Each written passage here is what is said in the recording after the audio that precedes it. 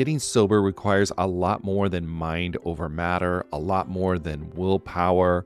It's about leveraging the support around you. People in recovery typically need a mix of medical help, emotional support, and changes in lifestyle to manage their addiction, not just mental determination. As both a therapist and someone embracing the recovery lifestyle, there's one tool I always recommend to people needing extra accountability: SoberLink. SoberLink is a high-tech breath analyzer system designed to help you get and stay sober. And here's why I love it. You'll test the same day every day, eliminating testing anxiety. Friends and family receive instant test results, helping you rebuild trust and preventing relapse. Accountability is a part of that, and it's something to really be embraced. Devices have built-in facial recognition, so your support circle knows you're testing, and tamper-resistant sensors flag any attempts at trying to beat the system, so your sobriety is never questioned. So let 2024 be your best year yet. Visit soberlink.com/TAM to sign up and receive $50 off your device. That's soberlink.com/TAM. And let accountability be your guide.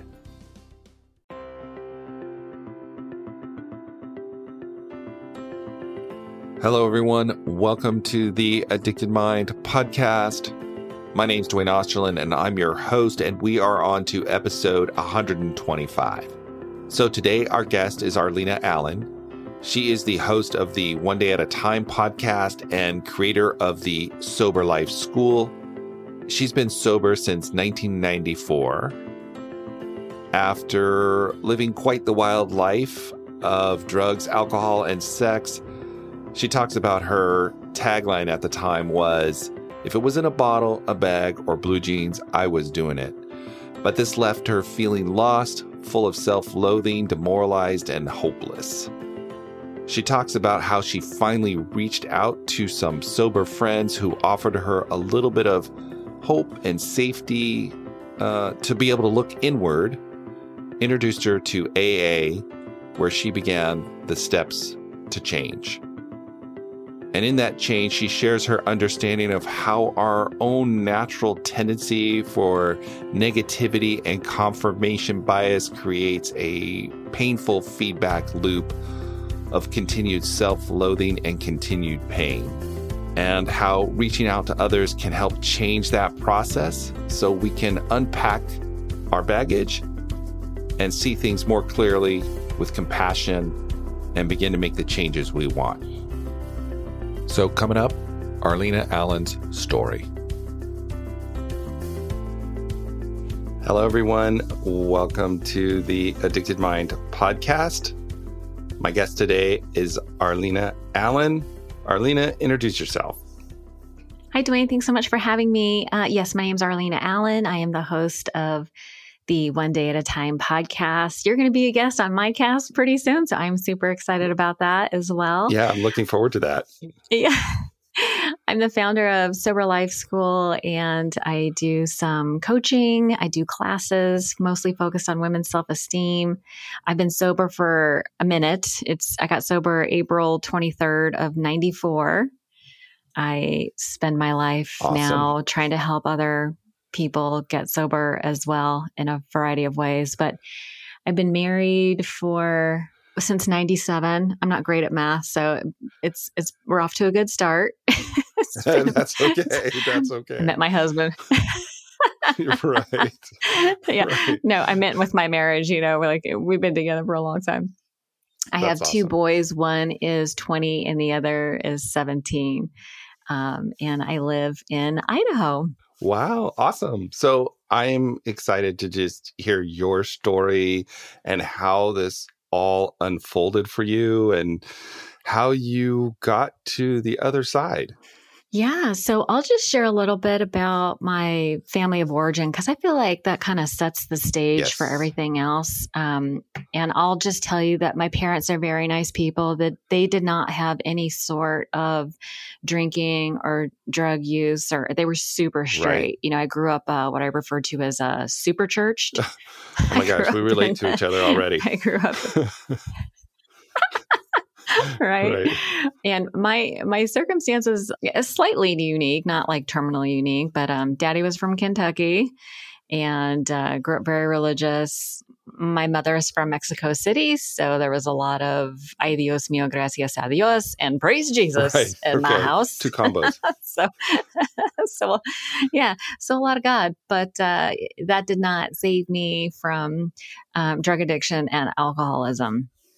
I had a couple events early in my life that really shaped my identity. It shaped what I thought I deserved and my value and what I was capable of in this world. I was sexually abused by a neighbor from a very young age, which really did a number on my head and my self-esteem. Because, I'm being raised in the church, and they're talking about being good and being Christ-like and following the, and all this, and everybody at church has the happy face, and everyone's striving for perfection. So nobody's talking about where they're falling.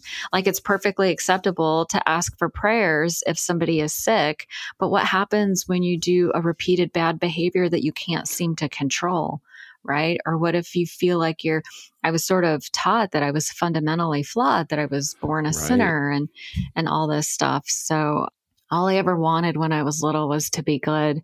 And then my parents divorced when I was about 7, and I couldn't articulate this idea and conclusion that I came to as a little girl. But I thought if I could have just been good enough, that none of this would have ever happened. Like, I took it on as it was my fault. It's kind of like that. All these things. That shame core. Like, somehow I must be fundamentally flawed. Fundamentally flawed. I mean, that's what I was learning at church, right? Was that I was born with original sin. And what's interesting is, fast forward many years later into recovery, I learned that sin is an archery term. It means that you miss the mark.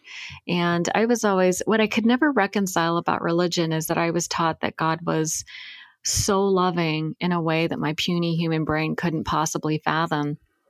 Yet there was a time when my mother was like, yeah, no, she rejected religion. And she was like, yeah, I'm not buying it. And I thought, well, then that means that what I'm being taught is that she's going to go to hell. And I'm thinking, God must love my mother at least as much as I do. Right. And I would never let that happen. So none of this made sense to me. I was very confused. And plus, I wanted to be, I really wanted to be good. And I kept asking God to fix me and to heal me and to change me. And I remained human. But what I thought was that I was bad. And at some point I gave up. I decided that if I couldn't be good, that I would be good at being bad. Right. Yeah. I gave up. And I just to kind of go back, because I think this is so important to say, is that those early experiences like that form that belief system that just kind of feeds itself, that shame spiral just keeps growing. So what I learned later is a couple of ideas about your brain's default mode network, right? It's a collection of thoughts and ideas, neurons that are really memories, and ideas that fire together, wire together, right? We develop what's called a default mode network. Your brain is a very efficient organ. And, in childhood, we develop these beliefs about who we are. It's like the subconscious mind. It's how we operate from. It's like a computer's operating system. We then operate from that presupposition about who we think we are and what we deserve and what we're capable of. And I didn't learn this till much later, but your brain is very efficient. So we're bumping up against a couple of things. We're bumping up against confirmation bias, meaning I made a decision about who I was and what I was worth. Right. And then my subconscious mind then looks for information to support my belief and discredits or ignores all other information to the contrary. Right. Like we see this in politics. We see very rational people make crazy decisions because they are falling to the confirmation bias. Right. Like people have gotten very and that's extreme. A human condition. I think it's so important to say that's a human condition. We all have that. Yes, we all have it because it's your brain's way of being efficient. And the default mode network, I like to think of it as a thermostat. Like you don't get too high and you don't get too low. We live within this comfort zone, right? And so here's another thing that we need to consider is as children, we don't have the power to affect our environment. That is done by the adults. And so I personally learned to detach and disassociate from my feelings so that I could survive. But the survival skills that I learned in childhood did not translate to healthy adulthood, because in healthy adulthood, I need to be in tune with my feelings. I need to be aware of what I like, what I don't feel, what I don't like. I need to be able to notice pressure, meaning like I can sense when something's not right, and have the confidence and the self-esteem to be able to voice something like, this doesn't feel right to me. I'm not sure what's going on, but this is not working for me. This is a hardship. I've learned in developing boundaries much later that you state a hardship and then ask for what you need. And I need to be in touch with my feelings in order to be able to communicate in a healthy way. But I did not learn that in childhood. Yeah, I was just about to say that. Like, it sounds like these events that you had early in your childhood kind of skewed that whole thing. And then here you are going down the road feeling like so bad that I'm just going to be bad.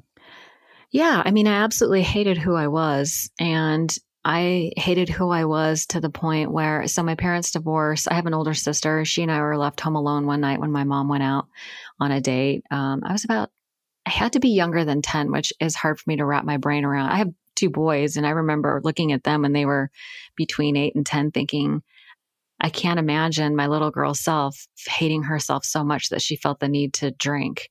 But that's what happened. I had my first drink probably around 9.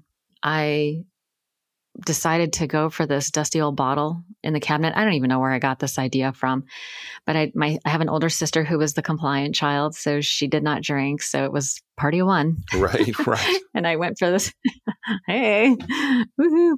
I always liked having fun, which was not an attribute in my mother's eyes, but that's another story.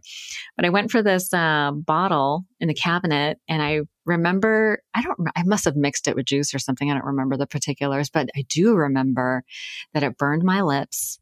It burned all the way down. But then when it hit bottom, that warmth spread through my whole body. Mm-hmm. And all the self-hatred, all the self-consciousness, all that was lifted. Right. Yeah. And what was left were these I felt so good. And the contrast between those two feelings, the juxtaposition of the good and like, I didn't know how bad I felt until I felt good. Yeah. I think that's such a common thing. It's like, I was about to ask you that as you're in this pain, it's weird. On one level, you're in pain, and on one level, you don't know you're in pain. I don't know if that makes sense. Like, you just want to get out, you want to change it. Yeah, I was totally, I know this now, but I was disassociating from my feelings because I would have moments of such excruciating pain that I would then short out to some point. I would act out with anger or who knows what. I don't even remember. I'm sure my mother does. She remembers everything. But, yes. So I just felt, I don't know why I did it, but I felt compelled to use. And that's the baffling thing for me, for my alcoholism and drug addiction, is I didn't know why I was doing all these things. Like, I had that cognitive dissonance. Like, I knew it was wrong, but I did it anyway. But it felt good. I mean, like you said, that warm feeling came over you and it took that pain away. And it's like, oh my God, I want more of that. Yeah. And so obviously at 10 years old, I didn't become a daily drinker, but every chance I got, and then I started smoking weed in junior high. Then I discovered boys. Actually, I discovered boys very early on. I thought that was sort of my tagline in recovery. I go to 12-step meetings, and my tagline for the last 20 years has been, because I would use anything to change the way I felt. But if it was in a bottle, a bag, or blue jeans, I was doing it. Right. Anything. I'm taking it. Yeah. No, I'm saying you picking up what I'm putting down. Yeah. I mean, there was like periods of time where I would wake up and be like, oh my God, that's not my ceiling. I was behaving in ways that were not in line with the morals and values that my mother had tried to instill in me. My mother and my father, to be perfectly honest. But, I didn't care. Alcohol, sex, it feels better. It takes that pain away. Yeah, what I was really doing was I was developing unhealthy coping mechanisms. I didn't know that that's what it was at the time, but that's what was happening. Yeah. And like you said earlier, the brain is efficient. Yeah. Yeah. And my mother just didn't know what to do with me. She didn't have any healthy coping skills. Like the way she was raised. I mean, my mother's a very positive person and it amazes me. She's like a unicorn. I don't know how she got to be so positive. And don't get me wrong, her positivity didn't happen until later. Like when I was growing up, she had two primary feelings. She was either really happy or really pissed off. And I felt like she saved the happy face for the outside world.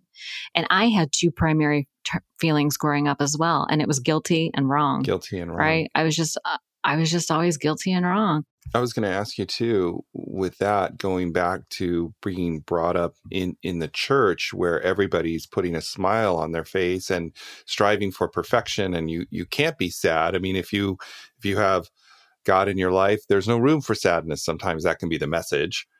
And, here you got to smile along and get along. Yeah.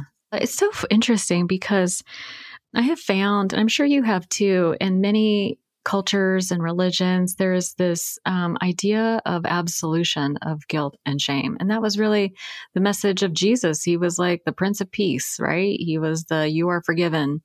Like God sent his only begotten son to forgive you of your sins. So there is this human nature, this human need to be forgiven. Absolutely. I needed a way to process my guilt and shame to resolution, but I didn't know how to do it. And I tried, asking for forgiveness. And so that was kind of one way that they sort of navigated the whole, if you feel guilty, if you're tired, if you're weary, Right. Ask God for help and ask for forgiveness and continue that process. And I do feel like, forgiveness and confession, like there is a huge need for that, right? There's this validation that is required of our feelings. Like, yes, your feelings are valid. And then here's a way to process those feelings. And then let's move towards what is it that you do want? Right. Yeah. Right. We have this negativity bias out of survival, this is more brain development stuff, but it's like we do have a negativity bias where we're looking for the problem so that we can solve it, so that we can survive. But what we don't realize is that we are forgetting about our assets. We're forgetting to focus on the 1,000 things that go right every day. Like we don't give the weight and credence to the good things the way that we do the negativity. Absolutely. Yeah. And so in recovery, I fast forward, you probably want to know how I got sober, right? Yeah, definitely. I want to know, like, what I love to know and get to is that there's this moment I think we all experience when we're in suffering, in some kind of suffering. It just doesn't have to be addiction, but we make this transition. Something shifts within us, and I love to understand that, like, where was that shift? And it may not be like a huge moment, but it's like, I guess the scales start to turn the other way and we kind of push them the other way, or something happens that pushes them into living the life that is congruent with us or moving in that direction. Yeah, I had a couple of events. I was getting to the point in my life, like I got sober when I was 25. And up until that point, I was doing the best that I could, but I was failing miserably. I could not. I thought love was going to save me. I thought Prince Charming was going to ride up and rescue me with his big bank account. That did not happen. Apparently, Prince Charming is not attracted to a drunken mess, but Right. whatever. Right. Weird, I know. But what was happening to me was that I was always super ambitious. I've had a job since I was 12 years old. I was babysitting. I was anyway, I had this thing about money. And so by the time I reached 25, I was in an outside sales position. I had a cell phone, which was a big deal back in the day. Right. Nobody had cell phones. They certainly weren't smart. They came with a battery pack that was 10 pounds or 20. It was ridiculous. Do you remember those? Yes, I remember those. It was like, wow, this is a phone that's in a car and it has a huge battery and you carry it in a suitcase. It's amazing. Yeah, it's amazing. I was pretty badass at the time. I was 25 and had a cell phone. It was amazing.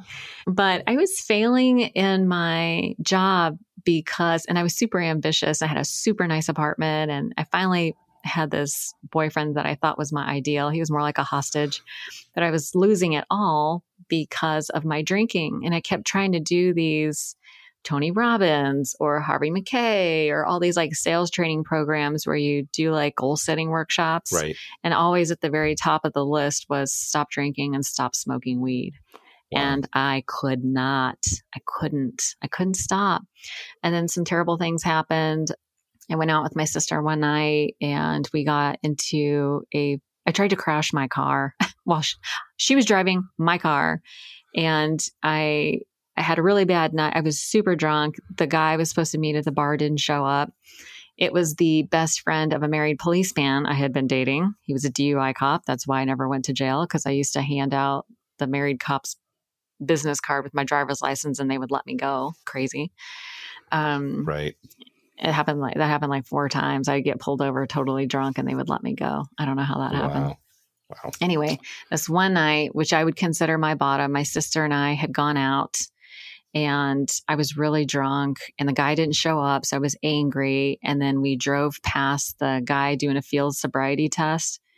And apparently I lost my damn mind and punched the windshield with my hand and broke it in a couple places. Wow. And tried to crash the car. I was grabbing the steering wheel. My sister was trying to keep us on the road and we almost made it home. But apparently I kicked her in the face while she was driving and gave her a bloody nose.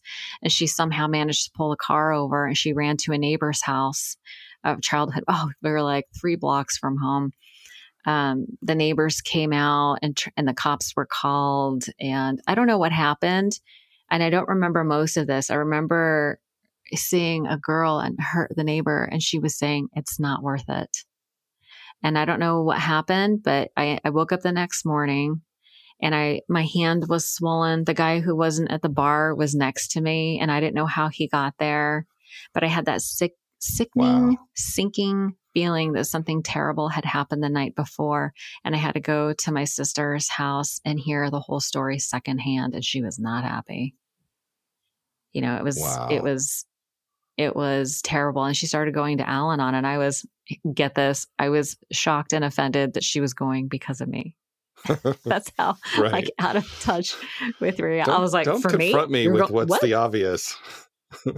Yeah. I was like, what are you talking? I mean, but it's just more pain, right? It's more like, yeah. I mean, I just didn't see a way out. You know, I was so self-centered, but incapable of self-examination. I had no like process yet of, you know, looking at my part. Right. Yeah. So it took me 2 years. That's when I started to question my drinking. And it took me 2 years of questioning my drinking before I was able to surrender to the solution. Right. You know, and it came back then there really wasn't a whole lot available. I didn't even know about treatment and rehab. I didn't know about any of that. I knew about AA but the threshold for AA it's a high barrier to entry. It's admitting that you're an alcoholic. And that's a big pill to swallow. Yeah. But I was so beaten down and I had tried everything. I lived in the self-help section at Barnes & Noble for those 2 years trying to, you know, 7-minute abs or 7 spiritual laws you know what I mean? Trying like, everything all to fix this without fixing it. Yeah. Without confronting it. You know, yeah. I think it's like, you know, I'm going to fix all these things so I don't have to actually confront it. But it doesn't work that way. It didn't for me. Like I shot all my ankles. I did the best I could with my poisoned mind. It's so funny. It's like our brains are the things that run our entire lives. Yet I was poisoning it with drugs and alcohol. So how could I possibly make any good decisions? I mean, there's a reason drugs are illegal. Yeah. Yeah. You know what I'm saying? There's a reason. They're not good for you. I mean, alcohol is terrible for your brain.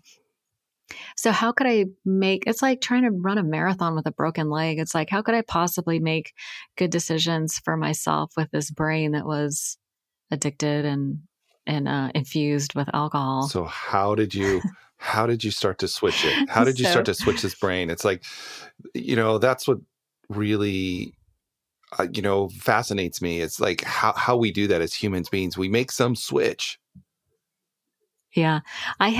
So in my sales job, I had 2 friends that were sober. 2 of my customers were sober, Mitch and Randy. And I will be forever grateful to Mitch and Randy because as I was sharing these, what I called episodes with them, you know, I would tell them stories about like, I had these alter egos when I drank, when I I was suppressing all my feelings.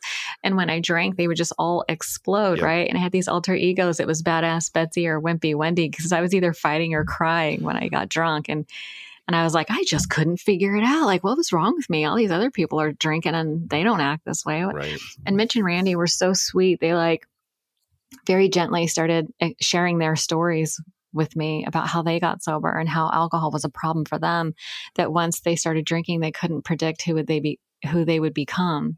Right. And, the definition of insanity, doing the same thing over and over again. And they started breaking off little chunks of wisdom and sharing their experience, strength, and hope. And they were like, there is a solution. Why don't you just come check it out? Come to a meeting, come and check it out.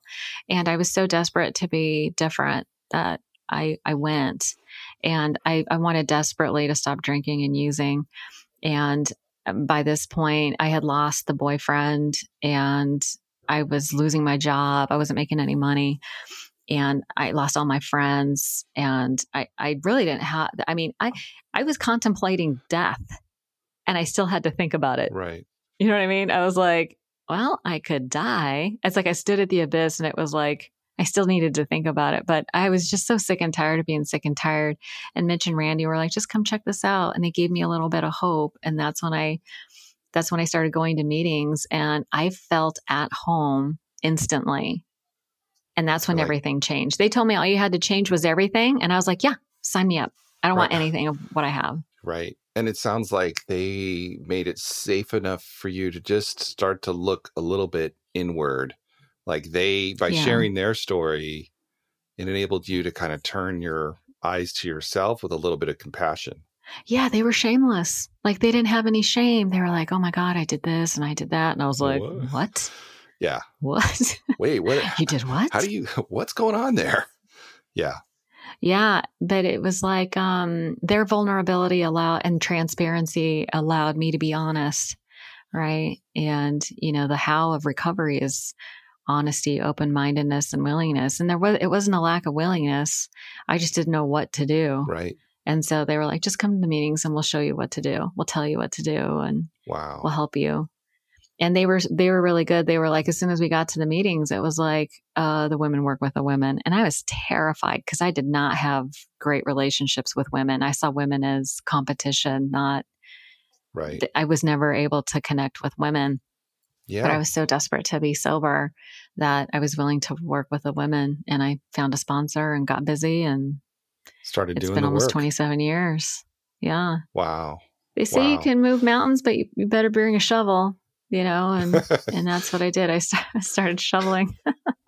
Yeah. And I think that's such an important point, because it's like this does move slow. It doesn't just shift, but there's that moment, maybe you found those people, they came into your life, they shared their story, they gave you just what you needed in that moment to begin to pick up the shovel and start moving that mountain piece by piece. It wasn't that I didn't want to quit drinking. Yeah. I desperately wanted to quit. I desperately wanted to stop. I wanted to, and I just couldn't. Yeah.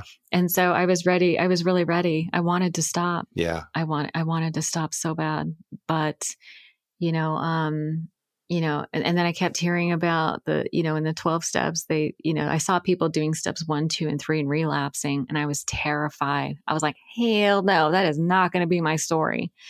So I found a woman and I asked her, I asked her to be my sponsor because, number one, she remembered my name the second time she met me.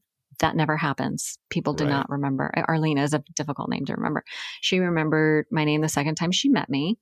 And I asked her if she would be willing to listen to my inventory because I was terrified I was going to relapse. And she said that she would be honored, which was amazing. Wow. And she said, but we're going to start with step 1.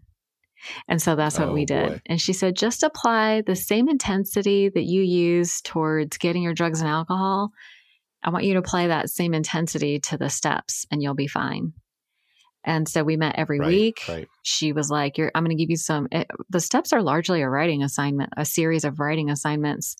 And so she would give me some homework. I would do it. We would meet and I would share. I would mostly listen because she had a lot to share.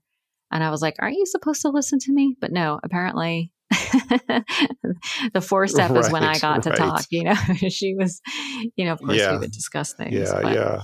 the four step is when it was that self-examination process. Yeah. And that can be, I was going to say that can be really hard when we start to really have to look at ourselves and all the good parts and also all the not so good parts. It can be challenging. One question I have is, as you start to do this change, can you talk a little bit about some of the biggest challenges of making this shift and walking through this process to where you are today? Well, I think,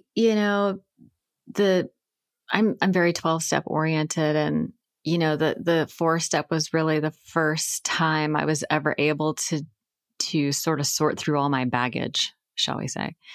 And I think what's not often talked about during like the 4-step is that you get to talk about all your resentments. It's like a free bitch session.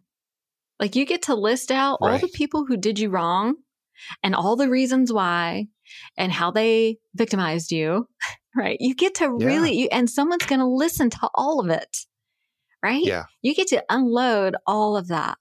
And then you get to start to see like how you're affected in relationships. And what I learned about I began to see patterns of behavior that I was taking inappropriate responsibility for others and inappropriate responsibility for myself. Meaning, for instance, when I was 14 years old, my sister had mental illness. She was depressed, and we didn't know that that's what it was back in the day because nobody talked about it. And she was suicidal. And my mother came to me and said, "We have to save your sister." And so I thought it was my responsibility to save my sister at 14 years old, and I was not equipped. And so I tried to control her, and she wouldn't act right. But I was taking inappropriate responsibility for her, and it was making me crazy. Yeah. Right. It made me feel like a bad person. I felt like I can't make my mom love me. Like I felt like my mom hated me. And it was like, oh, here's an opportunity to make my mom love me by healing my sister, saving her. And I couldn't do it. Yeah. And so I was just failing all over the place, and it just made me feel worse. But when I did the inventory, I realized, I was not taking responsibility for myself. Like I wasn't doing any of my own self-care. I thought that if I fixed something outside myself, then I would be okay. Right. But that was one of the biggest things about recovery is I learned where to take responsibility for myself and what to let go of. And the letting go of what's not mine gave me the strength to bear the weight of what was. Does that make sense? Yeah. And it totally makes sense. And I think an important point too is that doing this with other people is so important. Having people reflect back to you, even whether it's in 12-step or if 12-step is not your thing, a therapist or other support group, whatever it is having those people reflecting that back to you so that you can, we can look at it honestly and see it and have compassion for ourselves. They can have some compassion for us. That's where we begin to change it. Having that community, whatever that looks like. A community is huge. There is no doing this alone, right? Absolutely. Because it's like our minds are compromised. And so we need an outside, objective, compassionate, third party perspective on what's going on. Emotion distorts our perspective and we can't see things clearly. That's why we need an outside perspective, because they're unemotional and unattached about our situation, right? And they can give us other ideas and they can see things more clearly. And somebody who is compassionate can deliver. Compassion implies that like a level of understanding and, I can't, if somebody's talking down to me, I just can't hear it. I just can't. Yeah. If I feel like I'm being judged and someone's trying to, I just can't hear it. And you're right. There's many ways to recovery. 12 steps is not the only way. That's just how it happened in my life. But now there's lots of other options. But I think the key element in the process that I went through is I had a process to sort of unpack my baggage, to sort it out, recognize how I was showing up in relationship, like where I was out of balance with my instincts, right? Like there's this term character defects that I don't really like, but all that means is that like I had an instinct. I did the best that I could, but I was out of balance, right? Like the seeking for pleasure and relief became my sole obsession. There was no sort of like critical and like evaluation of my behavior and what could I have done better. It was either I need to do what I have to do to feel relief, or I hate myself. There really was no like middle ground. I was also going to comment on that shame piece too, is a lot of times that keeps us from reaching out to get that support. And it's like, sometimes I think we have to get in enough pain just to push through that shame and say, I just got to get help. Yeah. I mean, that is sort of the purpose of pain, right? It's meant to be sort of a guide in a way. Our feelings are our guides. And when you're numbing out and checking out and distracting and suppressing, it's like, it's hard to be able to listen to your internal GPS, so to speak. So, and yeah, and I know that there's some good trauma-informed therapists and people like that who can help unpack the baggage and help you like, okay, what is yours? Where can you take responsibility? Where are you out of balance? With compassion? It's like, what are we doing wrong? Once we can identify what we're doing wrong, we can fix it. Yeah. So yeah. That's all. Yeah. So let's talk a little bit about how you help people now and taking all of this knowledge, all of this hard-won experience, pain, all of that. And how do you move that forward or give it forward? So I have been sponsoring women through 12-step for, 26, almost 27 years now. Like I started right from the very beginning. I learned that service was a great way to rebuild self-esteem, and a service can be done in a variety of ways. It doesn't have to be 12-step. It can be done in a bunch of ways. But what I do now is, I have a self-esteem class, and it's called Reinvent. And it's a way to end self-sabotage. It's a way to learn how to practice good healthy self-care. And what I'm really obsessed with is like the science behind behavior change, right? We have like this default mode network, and where you have this operating system that's dysfunctional. And so my work is largely about acknowledging and processing negative pain to resolution. It's really validating negative feelings, right? And because once those feelings are validated, then we can move to solution. And in my mind, the solution, the mechanics about it is really rewiring your brain to get to a sort of higher default mode network, right? We start uncovering limiting beliefs and reframing those on the subconscious level. It's really about reprogramming the subconscious mind, right? That place that we are so detached from, that we need to support. And it's largely like visualization, writing exercises, thinking about what you do want, not about what you don't want. We're all very clear about what the pain and the problems are. And so the idea is to move off of the problem and start focusing on solutions. Validate the pain and negativity, move to solution. We need a clear vision, and we need to feel the feelings as if it's already happened. And so like self-care is key. And at first, these self-care practices like prayer, meditation, I do a writing exercise called the perfect day exercise. What does your perfect day actually look like? In the class, we, write a letter to the little girl inside us. We do this whole forgiveness process, right? There is this need that we are to be forgiven, right? It's almost like a permission slip. Right? It's like your little inner child was never meant to carry the burdens that you're carrying, and they're still in there, and they need us to step up and let go of the things that we're not responsible for and just focus on the things that we are responsible for, which is our own healing and our thoughts and our feelings. Like we can absolutely, rewire our brain to start focusing on more positive things so that we make better decisions, take better actions, and have better outcomes. It's all cause and effect, right? Yeah. And I love that you're basing this around the current research and science that we know about how the brain works. I mean, we're learning so much.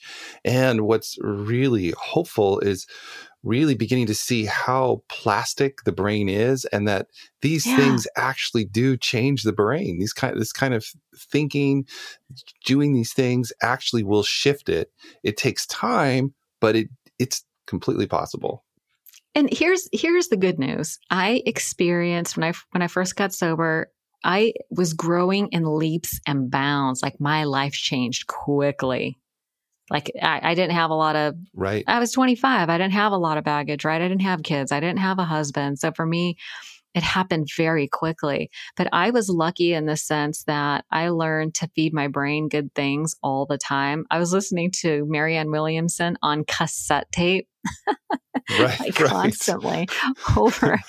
But I probably read 50 books my first year of sobriety. I was just so desperate. I found Deepak Chopra and Wayne Dyer, Marianne Williamson, and, there's so many authors out there, and now there's so many resources.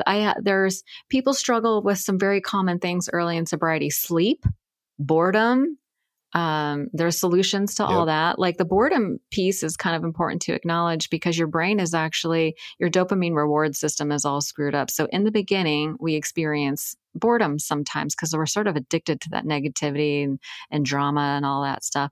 And so we need to know what to do instead. And I have a whole list of things of what you can do instead, right? Community is a great way.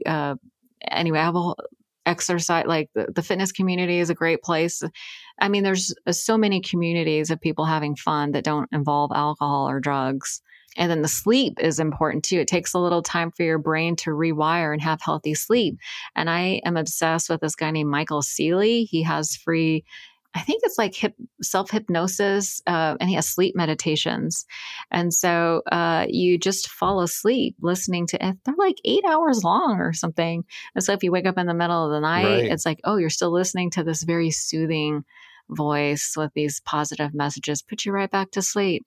So there are ways to handle the sleep. There's ways to handle the boredom. Sex, I don't know if we can talk about sex a little bit. That is weird when you first experience that in recovery. And there's all kinds of things that you can do around getting comfortable with that.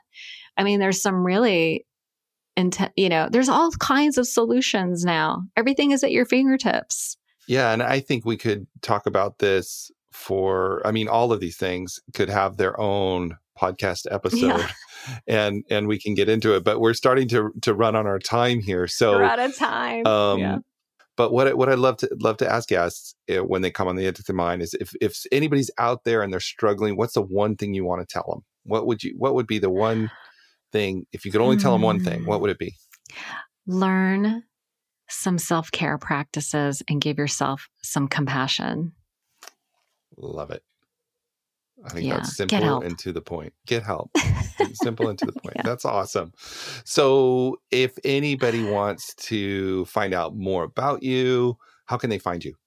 I think the best place is soberlifeschool.com. That's the best place to find me. I'm very accessible. I do have a podcast called the ODAT Chat Podcast. It's ODAAT chat.com. There's lots of information there, but Sober Life School is the best place to find me. The best place to get a hold of you. Awesome. That is so great. Thank you so much for coming on to the Addicted Mind and just sharing your story, your wisdom, and all of your hope. There's so much hope. Yes, there's so much hope. Thank you so much for having me. I really appreciate it. And I can't wait to come onto your podcast too. So that's going to be awesome. I cannot wait. I'm so excited. All right. Take care. Have a great day. All right. Thank you for listening to this episode of the Addicted Mind podcast. All the show notes will be at theaddictedmind.com/125. There you can find all of Arlina Allen's contact information. All right, everyone. Thank you for listening to the Addicted Mind podcast. If you would like to find out more about Arlina Allen, you can just go to the show notes at theaddictedmind.com/125. All the links will be there. And if you are enjoying the Addicted Mind podcast, please rate and review us in iTunes or share the podcast with a friend. And don't forget, think about joining our Facebook group. Just go to Facebook and type in the Addicted Mind podcast, click join, and continue the conversation online there. All right, everyone, have a wonderful day, And I will talk to you on the next episode.